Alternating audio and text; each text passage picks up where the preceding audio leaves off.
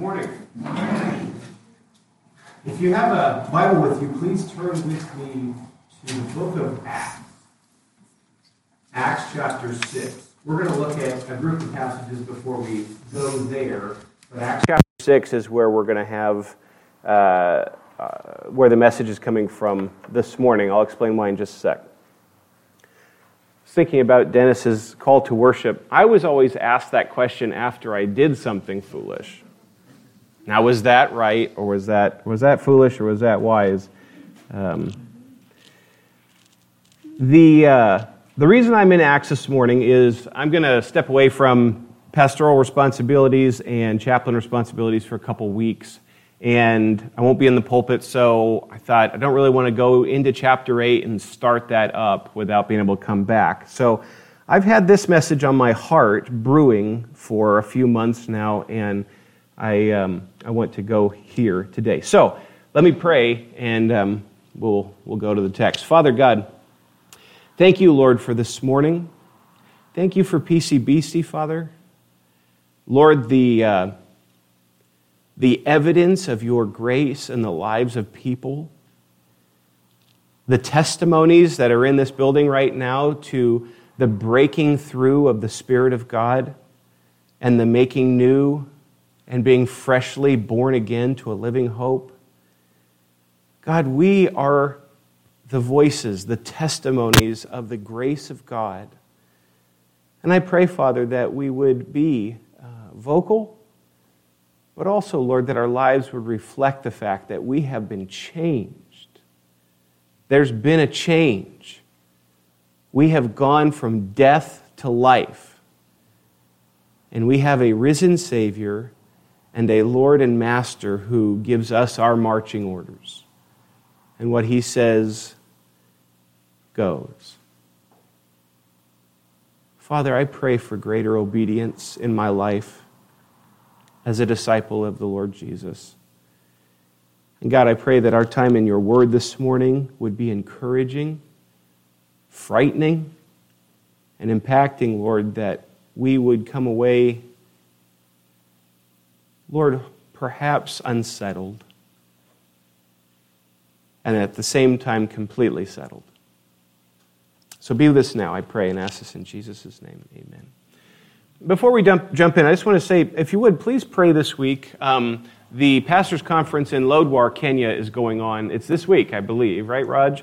I wasn't planning on doing it this week or this year, regardless of the COVID stuff. I just hadn't planned on going. But Pastor Tim and Pastor Mike were, and Tim went to the airport to fly out from California and was informed he had to have records of a past COVID test, and it was not within the right time frame. On top of that, he had to quarantine for 14 days once he got into Kenya.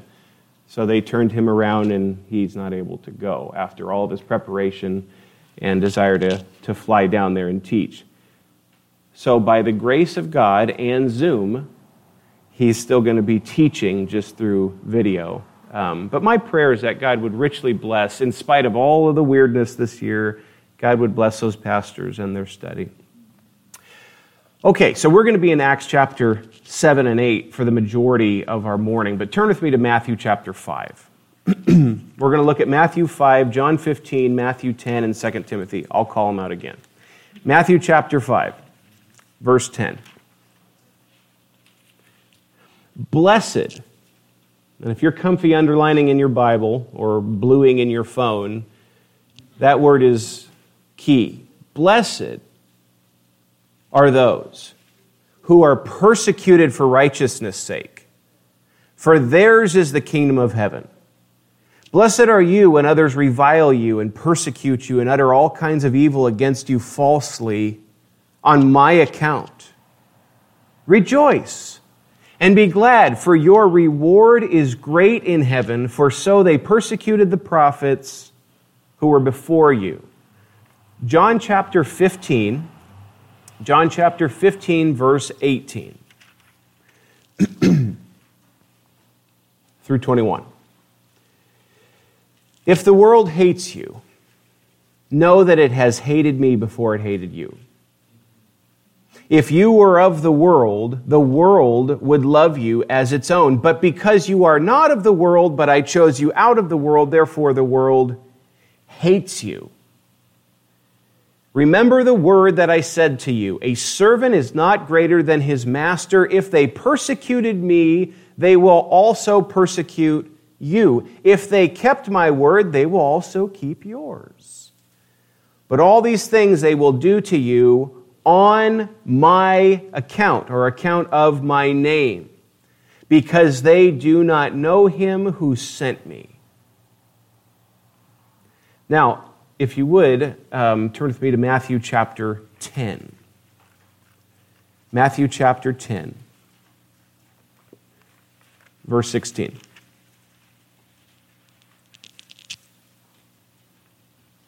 Behold, I'm sending you out as sheep in the midst of wolves. So be wise as serpents and innocent as doves. Beware of men, for they will deliver you over to the courts and flog you in their synagogues. And you will be dragged before governors and kings for my sake, to bear witness before them and the Gentiles. When they deliver you over, do not be anxious how you are to speak or what you are to say, for what you are to say will be given to you in that hour. For it is not you who speak, but the Spirit of your Father speaking through you. Brother will deliver brother over to death, and father his child. And children will rise against parents and have them put to death, and you will be hated by all for my name's sake. But the one who endures to the end will be saved. When they persecute you in one town, flee to the next. For truly I say to you, you will not have gone through all the towns of Israel before the Son of Man comes. A disciple is not above his teacher, nor a servant above his master. It is enough for the disciple to be like his teacher and the servant like his master. If they've called the master of the house Beelzebul, how much more will they malign those of his household? In 2 Timothy chapter 3, verse 12. 2 Timothy chapter 3, 12.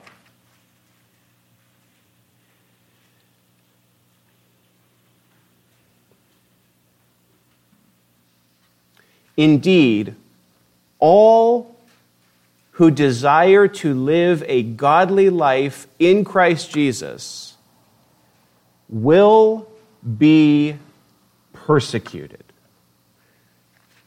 Now, if you turn to Acts chapter 6, we're going to be there for the majority. The rest of our time is 6, 7, and 8. As we've been walking through our study in Genesis and seeing Noah and the ark, God's call to Noah, so on and so forth, we have seen the promises of God come true. Over and over and over again. God promised it, says, I will do this, I will make covenant with you, and then perfectly satisfies it. Every time, God's record is spotless in his faithfulness to what he promises. And I have thought about this the last few months. This is a promise of God that we don't talk about very often, and that is a hard one, and yet is a true promise of God. All those who seek to live a godly life in Christ Jesus will be persecuted. Now, rhetorical question, don't answer, but are you seeking to grow in godliness as you seek to follow the Lord Jesus Christ? Then this promise is for you. You are promised from the Word of God you will be persecuted. It doesn't say especially how or when or why or what all that looks like. You won't see it coming the way it comes typically. But nonetheless, the promise is there. And so this morning I want to look at the martyrdom of Stephen, and I want to see his reaction and his response to God's promises being fulfilled. God's specific promise being fulfilled. So first, who's Stephen? Acts chapter 6, 1-8.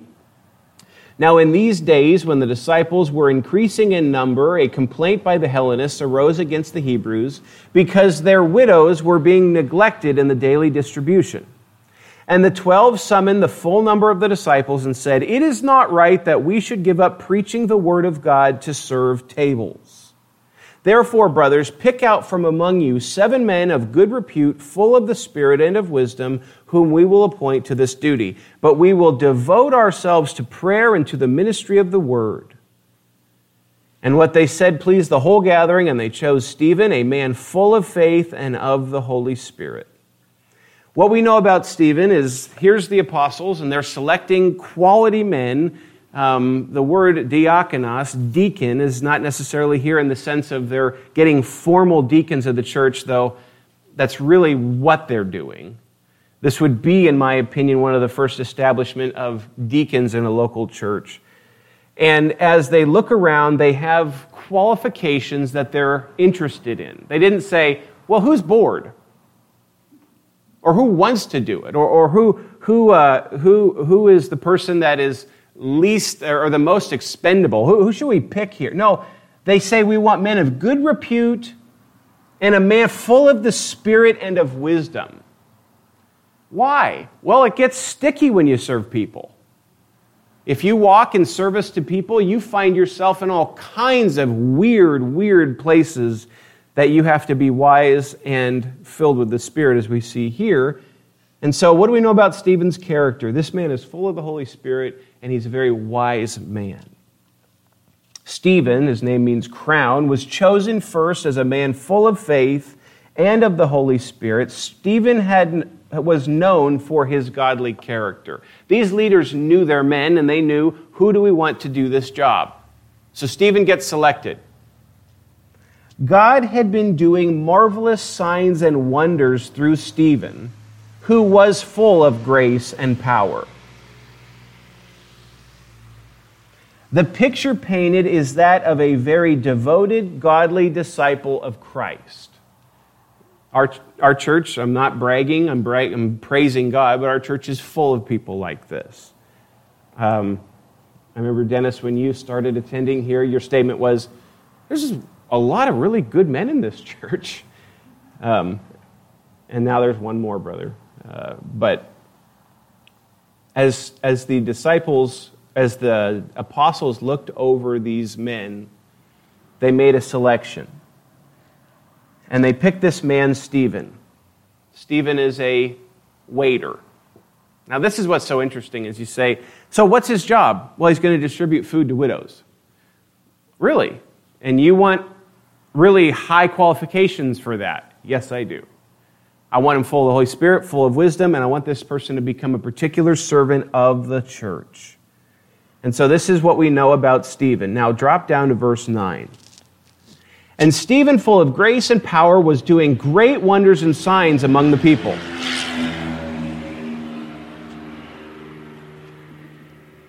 Great wonders and signs among the people. This is not your average waiter. Then some of those who belonged to the synagogue of the freedmen, as it was called, and of the Cyrenians, and of the Alexandrians, and those from Cilicia and Asia, rose up and disputed with Stephen. But they could not withstand the wisdom and the spirit with which he was speaking. Then they secretly, now this is key, beloved, don't miss this piece.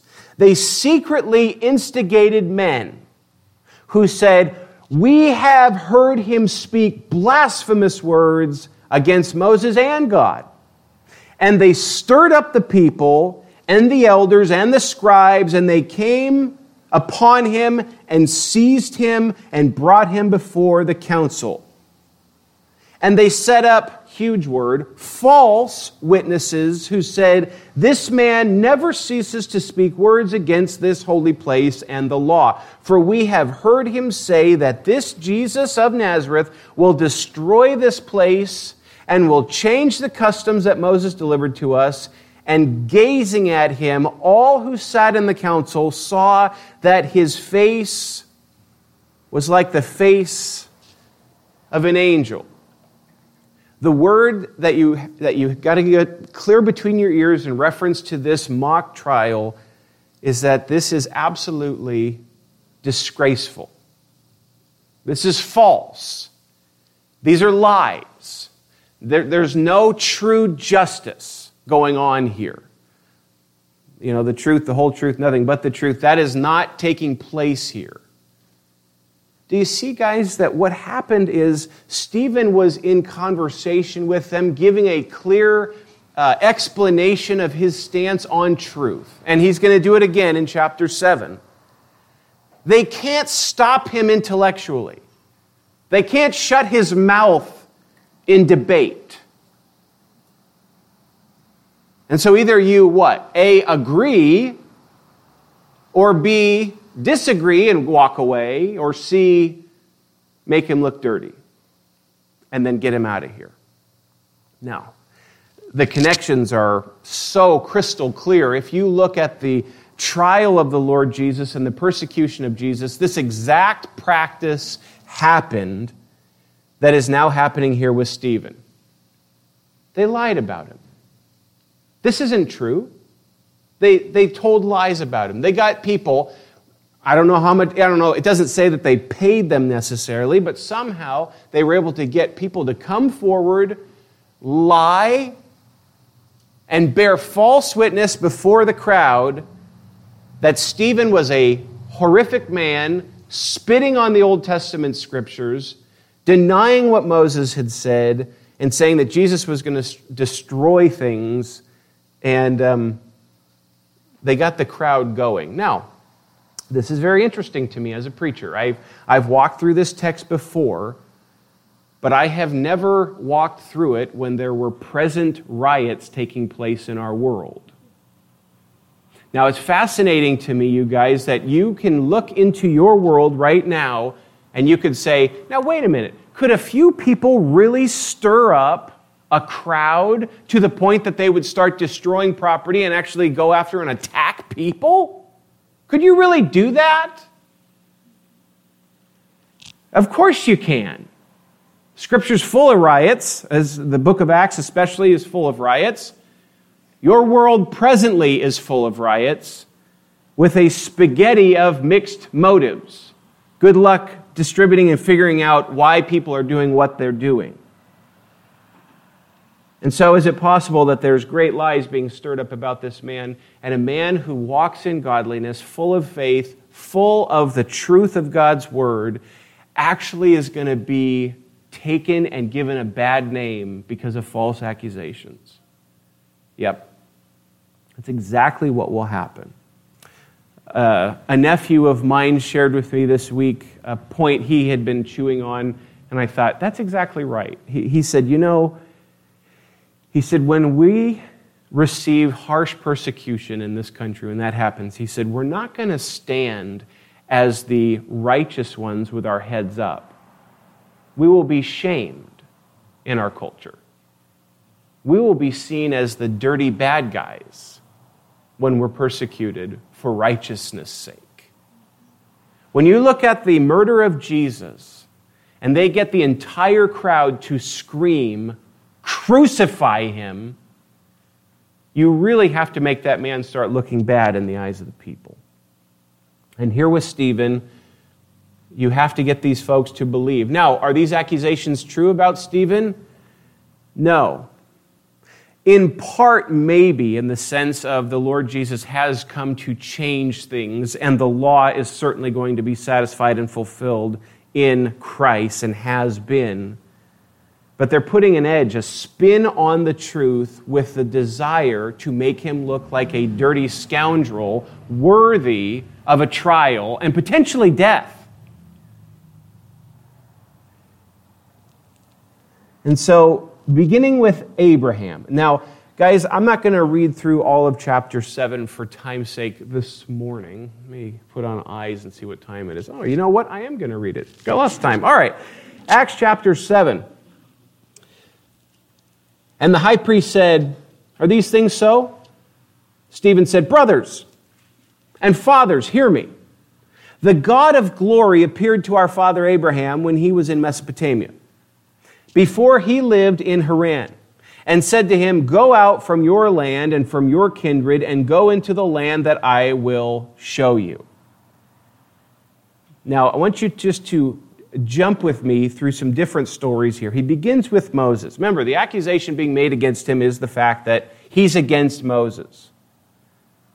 Drop down to verse 9. "And the patriarchs jealous of Joseph, sold him into Egypt. But God was with him and rescued him out of all his afflictions and gave him favor and wisdom before Pharaoh, king of Egypt, who made him ruler over Egypt and over all his household. Now, this is brilliant what he does here, okay? Now, in our context, if we were starting to be persecuted in this country in reference to us being wrong and going against the rules of the day and the law, and our response was, well, let me tell you about Moses, it wouldn't be the same thing. But here, these are the religious leaders who have this authority and this power to put him to death. And so the wisest thing he could do is have a Bible study. And I will say that Acts chapter 7, if you take it, dissect it, meditate, memorize, is one of the greatest Old Testament flyovers that leads to Jesus you can get. Acts 7, I would argue, is one that should be mastered by every believer. Because this is the first martyrdom after the resurrection and ascension of the Lord Jesus. And this man who's about to be martyred shows us how the whole Old Testament is driving to this Christ to try to convince them and show them the truth of what's taking place before they murder him. I've always wondered, beloved, if after Stephen gave his case, if he had the slightest hope. I wonder who's listening, and I wonder what God's accomplishing with my word right now. I don't know. But as he goes from Moses, he goes through the patriarchs, verse 17, but as the time of the promise drew near, which God had granted to Abraham, the people increased and multiplied in Egypt until there arose over Egypt another king who did not know Joseph. He dealt shrewdly with our race and forced our fathers to expose their infants so that they would not be kept alive. At this time, Moses was born. Now he explains as Moses comes, and Moses leads them in out of slavery, and for 40 years are in the desert, and the law is given. Verse 30, now when 40 years had passed, an angel appeared to him in the wilderness of Mount Sinai in a flame of fire in a bush. When Moses, as he drew near to look, there came the voice of the Lord, I am the God of your fathers, the God of Abraham, and the God of Isaac, and the God of Jacob. And Moses trembled and did not dare to look. Now, at this point, guys, in this storyline, as Stephen's giving this case, nobody's got a problem. Remember, the accusation up to here is this guy is a rebel rouser, he's causing all kinds of trouble, he's trying to destroy what we know to be true. Okay, Stephen, since you're going to represent yourself, what do you have to say? And he walks through the entire, not the entire, but much of the Old Testament pivot points. And at this point, everybody there is nodding. There's no argument here. There's nothing here that they aren't aware of. There's nothing here that would bother them in the least. He's showing them he rightly interprets what's taken place in the history of their people. He's walking through the Old Testament scriptures saying, this is what happened, and then this is what happened, and then this is what happened. And all the crowd are sitting there going, okay, yes, okay.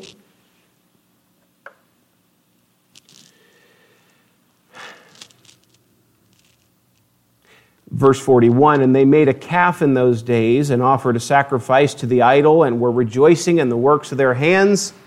But God turned away and gave them over to worship the host of heaven, as it is written in the book of the prophets.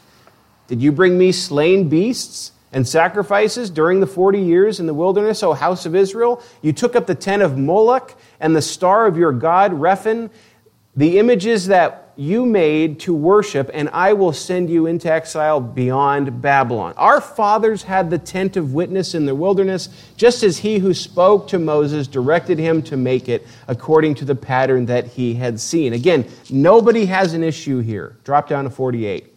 Yet the Most High does not dwell in houses made by hands, as the prophet says. Heaven is my throne, the earth is my footstool. What kind of house will you build for me, says the Lord? Or what is the place of my rest? Did not my hands make all these things? Up to this point, no difference, no discrepancies, no bickering, no fighting. They're listening, and he's saying the truth. you stiff-necked people, uncircumcised in heart and ears, you always resist the Holy Spirit.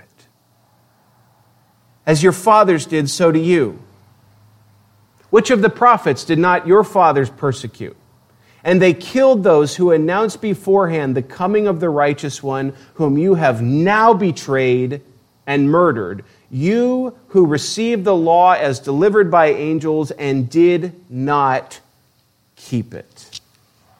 Now, I've been under a lot of preaching in my life so far, growing up as a kid, listening to sermons. I've listened to lots of preaching. Rarely does application come out like that after an explanation of the Old Testament. Probably should more. But as he walks through there, he turns to them. Now, this is what's so interesting, you guys, because it's just like what Jesus did.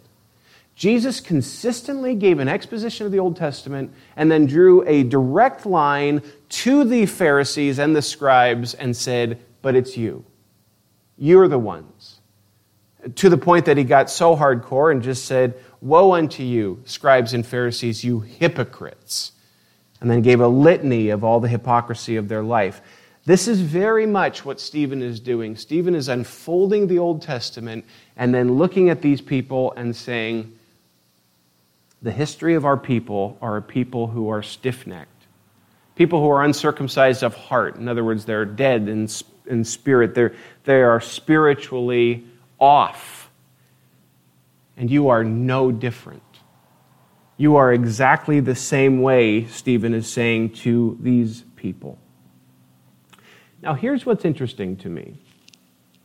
In Acts chapter 2, Peter uses rough language, not as rough, but much like this. And it says they were cut to the heart. What must we do to be saved? And you see a mass conversion. What happens to Stephen? Look down at your Bibles, verse 54. When they heard these things, they were enraged, and they ground their teeth at him. How angry does one need to be to grind their teeth? You ever ground... Rhetorical. Have you ground your teeth in anger before? Where you found yourself so angry that you literally ground your teeth knowing what was deep in your heart was sin and strong, hot anger. Beloved, I'll make a statement that I believe to be true. I think some of the hottest anger we experience is when we're convicted of our own sin.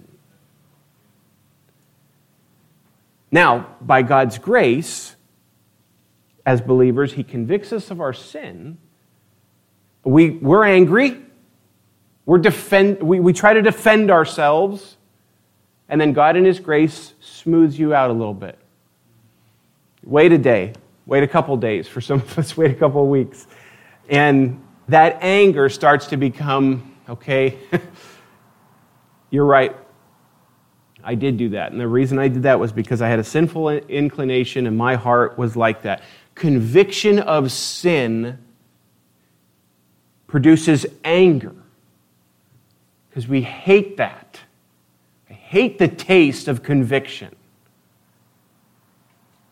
And by God's grace, that hatred turns into love. I call it sweet pain, where in that conviction is hard, but God in His grace is growing you, maturing you, blessing you, helping you, to the point where you say, oh, I'm so grateful God loves me enough, He would bring conviction into my life. That's the believer's reaction. Thank you, God. Thank you, you brought this person into my life, this song into my life, this text into my life. Somehow, you brought this conviction of my sin to my attention. I praise your name for that. Hebrews chapter 12, a godly parent disciplines his children. But what happens to the believer when they feel a slight prick of the soul? Conviction of sin, and that's been shown to be something that took place. It reminds me of the story R.C. Sproul told years ago where Billy Graham and a group of other people were golfing, and they golfed, I I forget if it was 18 holes or not, but they had a big golf game, and they came back, and one man was so angry, he grabbed a bucket of balls, and he just started beating those balls as hard as he could, just sending them down, just so angry. And a friend came over and goes, "What's the problem? What's the matter?" He said, "I don't need Billy Graham shoving religion down my throat." And he walked away, and he just started beating those balls even harder and harder. And then finally, he just kind of did a sigh and walked away, and his friend came over and goes, "So Billy was pretty hard on you?" He said, No, I just had a bad game."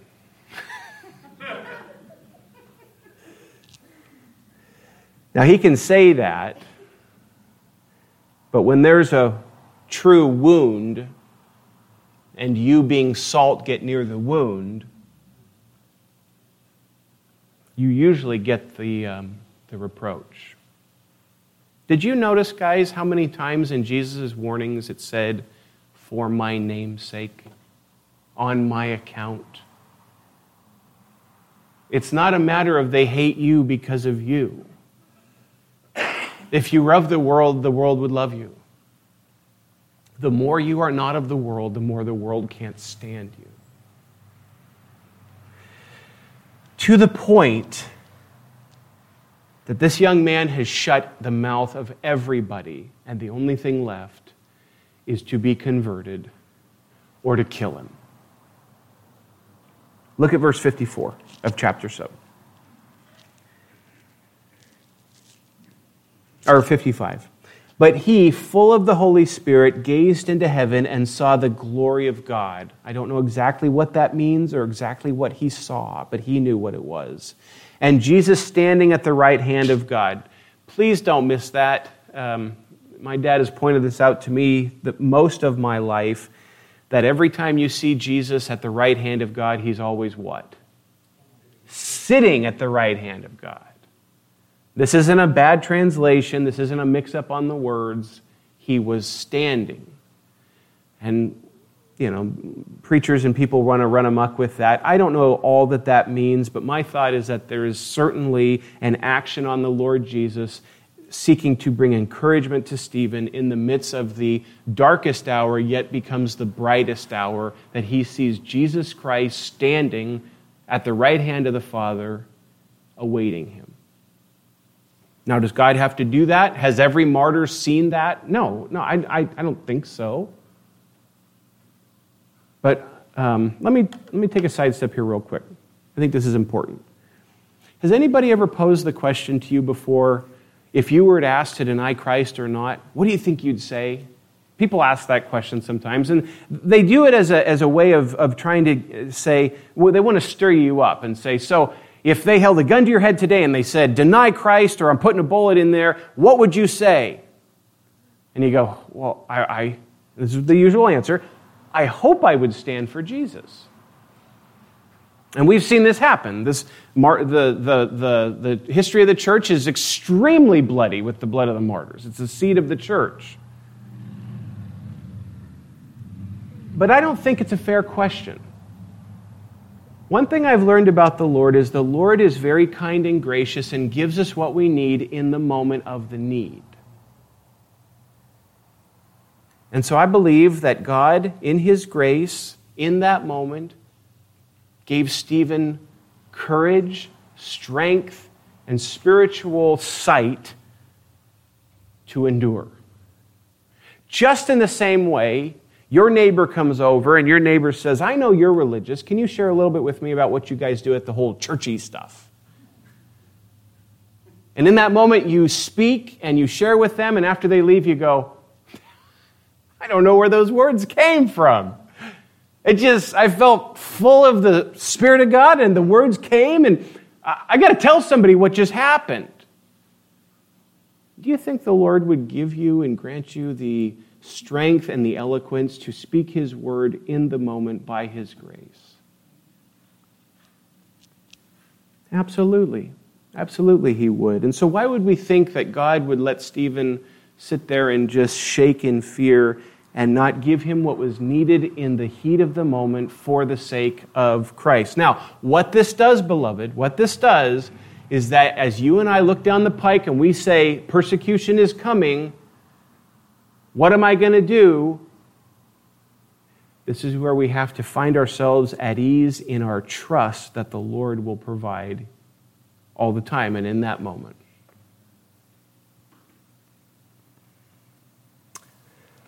So rather than the men being convinced, they were convicted and they were profoundly angry. The word enraged means to be filled with anger. We use the term sometimes, the phrase will say, I was boiling over. They ground their teeth out of pure rage and violent anger. This grinding comes from the idea of a wild beast eating loudly. That's where that word is coming from. The picture is like a pack of wolves snarling and grinding their teeth just before they devour their victim. Stephen, at this point of his coming death, is gracious and granted the ability to see the resurrected Christ standing in heaven. Throughout Scripture, Jesus is typically sitting, and here he is standing. Stephen, when he responded and told them, you stiff-necked and uncircumcised of heart, you who always resist the Holy Spirit, just as your fathers did, so do you, and you crucified the Messiah when he came onto the scene, made them so angry because they knew his biblical interpretation was crystal clear, and they could do nothing about it. And when they looked at him, it says his face looked like the face of an angel. I don't know exactly what that means. I think what's being communicated is very simply, there's nothing they could draw against this man. He wasn't spitting at them. He wasn't saying any profanity. He wasn't fighting. He wasn't egging them on. He was gentle of heart, clear in his explanation of the text, and clear in the truth of their sin and the conviction of their sin before Almighty God, to the point they had no response. And so in anger, you see a mob develop, and they go after him. Now, I don't want to be too graphic, but I want to give you an idea of what a typical stoning would look like. What they did is they would take the individual, they would tie their hands behind their back, they'd throw him over kind of a cliff into a pit, and then roll him over if he was still alive, and then they would drop heavy rocks on his chest. Now, if that did not take the life, they would invite the crowd to come in and everybody who was watching. So just the witnesses got to be the ones to do it at first. That's why it says that they went to go take off their clothes. Remember, they're in the east and it's hot. This is sweaty business, so they're going to take off their jacket and their shirts and then they're going to go to work. And if that doesn't take the life of Stephen, then they invite the rest of the people. Now, that's the typical. This one seems more mobbish than organized. So what exactly all took place here, I don't know. I don't know if they threw him down, if they bound him. I don't know exactly what all of that looked like. But regardless, they were all in agreement, this boy will die today.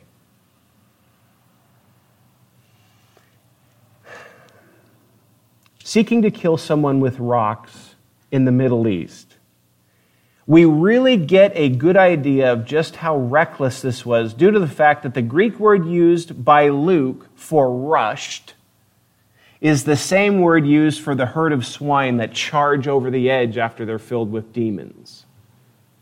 This is just reckless, loose, get him, and take his life. In a very Christ-like fashion, Stephen commits his spirit to God. Look down at the text with me. Verse 58, then they cast him out of the city and stoned him, and the witnesses laid down their garments at the feet of a young man named Saul. And as they were stoning Stephen, he called out, Lord Jesus, receive my spirit. And falling to his knees, he cried out with a loud voice, Lord, do not hold this sin against them. And when he had said this, he fell asleep. Do not hold this sin against them? Supernatural is the only word that comes to mind in reference to this kind of a response to a murder. A wrongful death where the leaders of that day took this young man and murdered him before the crowd with everybody bloodthirsty with no evidence, no proof except for false lies about what he did, which he never did. Now stop and consider that moment. This handsome young man is covered in his own blood, lying dead on the ground. The adrenaline is coming down in the mob, and the witnesses wipe away their sweat and get dressed. This was the first Christian martyr, illegally murdered by an act of violent, mindless brutality. Can they stop here? Now this is the interesting part. Is it over? Okay, we killed Stephen. Done. This group of people, this strange cult, the people of the way that they call themselves, these people, we're now done with them. We've done away with him. Everybody can watch. You want to follow Jesus? That's what happens. Nobody's going to follow Jesus. Look at chapter 8. And Saul approved of his execution, and there arose in that day a great persecution against the church in Jerusalem, and they were all scattered throughout the regions of Judea and Samaria except the apostles. Devout men buried Stephen and made great lamentation over him, but Saul was ravaging the church, and entering house after house, he dragged off men and women and committed them to prison. Now, if you walk through the rest of chapter 8, and then come to chapter 9, you will see there is still mass conversions of people getting saved. Beloved, I am convinced beyond a shadow of a doubt, with all of my heart, the best way to see the church grow is to seek to hurt her. Persecution grows the church. The death of the church is when the church is never persecuted and given everything she wants. Just walk through your Old Testament and ask the question, when is Israel closest to the Lord and where are they furthest away? How quick are they to start to develop their own idols? Moses goes up on the hill and they say, Aaron, make us this statue. Show us this God. And then Moses comes down, and one of the silliest portions of the Old Testament is Moses goes, yeah, we threw it in the fire and calf came out. Golden calf. And it's amazing, isn't it, Moses? The idolatry of the people of God lurks around the corner all day, every day. Persecution accomplishes a task in the Christian that nothing else will.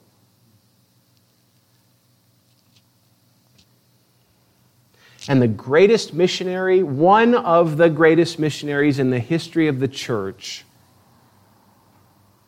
had the coats at his feet of the people who slaughtered Stephen.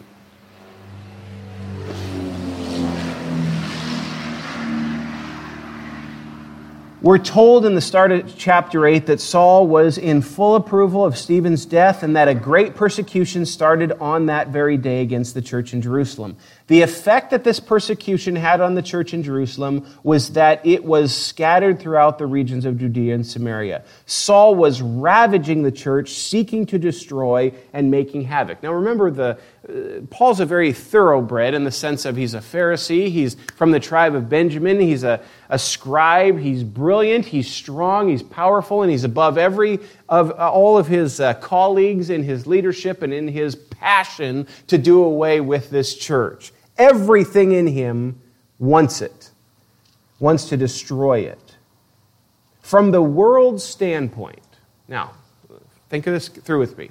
From the standpoint of the world watching, it would be very clear that this movement would soon be destroyed and forgotten. If you were to ask some of the people that witnessed the stoning of Stephen, if you went over and go, how long do you think this Christian thing is going to last? Well, if they do that to all the Christians, nobody's going to follow this Jesus. Because remember, Jesus is dead. He didn't rise. This is the propaganda that's going around. This is what's on the media. He didn't rise. He's dead. The disciples actually went and took his body and they hid it so that way they could spread the lie that he rose. But he really didn't rise. But they're trying to get this movement going. But if we kill him, that will stop the movement in its tracks. I don't think this is going to last very long at all. What's God's perspective? Look at it from the perspective of the Lord. Now, what is God accomplishing in this time of persecution? And beloved, I am convinced this is the thought pattern of the believer, should be, where we see the world and we look at the world, we watch the news or we talk to our neighbors, we see the world and we go, ay, ay, ay, this place is going crazy and it's destroying itself as fast as it can. And we find ourselves overwhelmed, find ourselves kind of discouraged, a little bit melancholy. We go, man, what happened? What happened? Step over here and ask the question, okay, but what is God accomplishing in the midst of this? I just read to you one of the worst, brutal slaughterings of a Christian in the history of the church. Let me remind you of a few facts.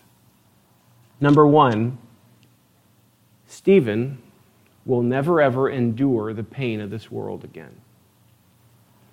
Stephen is in the presence of Jesus for all eternity, where he has absolute fullness of joy and no physical pain for the rest of his existence for eternity. God is setting the stage for Saul's conversion to Christ. Now imagine this. I don't think this is the case, but imagine if somehow God communicated to Stephen during his martyrdom. See the guy over there with the coats at his feet, right? Right. Thousands upon thousands upon thousands will come to Christ from his preaching and from his writing.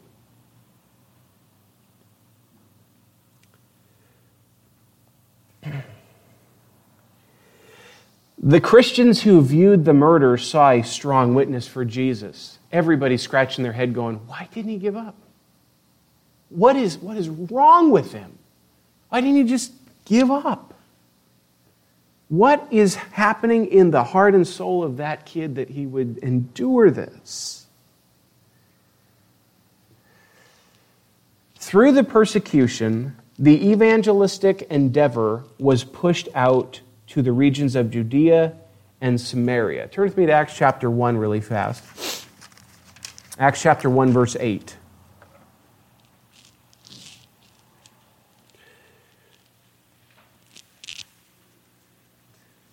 The Lord Jesus, before his ascension, says this.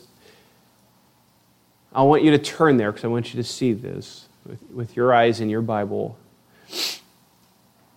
But you will receive power when the Holy Spirit has come upon you, and you will be my witnesses. Notice, you will be my witnesses in Jerusalem and in all Judea and Samaria and to the ends of the earth. Case in point, what would it take to kick him out of Jerusalem and get him moving into Judea and Samaria? Chapter 8. And there arose on that day a great persecution against the church in Jerusalem. And they were all scattered throughout the regions of Judea and Samaria. Beloved, through the persecution, the evangelistic endeavor was pushed out to the regions of Judea and Samaria, fulfilling the exact statement made by the Lord Jesus at the top of this whole thing. Most likely, now this is where I want to do a catch-all really quick. Most likely, God was accomplishing 1,000 other things that I have no idea about in the midst of this persecution. Through this one event, God was sovereignly accomplishing thousands of things for his glory and for the good of his people. The persecution of God's people does not happen for nothing. There is a magnificent plan behind these events that will ultimately result in the joy of God's people in his great glory. This does not mean that there is not great physical and emotional suffering at times. I'm not saying the pain doesn't hurt. But the Christian finds his and her peace of the soul by resting in God's sovereign care and divine providence. And so, I am forever and forever amazed by the apostles in the book of Acts after they had been beaten and released. Rejoice that they were considered worthy to suffer for the name of Jesus. That's a supernatural act in the soul of a human being. To be maligned, lied about, persecuted, harmed, and walk away saying, I'm enduring the suffering of Jesus Christ for his name's sake. This is a hard sermon because if I were to give this message in other parts of our world, and there was somebody present whose children had been taken away from them because of their faith, or someone whose wife was beheaded in a church service the day before, it may touch the heart faster because we have it easy here. Our country is an anomaly when it comes to this promise from the Lord. And so, my encouragement, PCBC, is that as it comes, remember, the Lord is fulfilling his promise that we will suffer for his name's sake. He's faithful to his promise. Let us be careful to accept that which the Lord may grant into our lives for his glory, regardless of the cost, and hold our lives with a loose hand, ready for him. Father, I thank you for your word. I thank you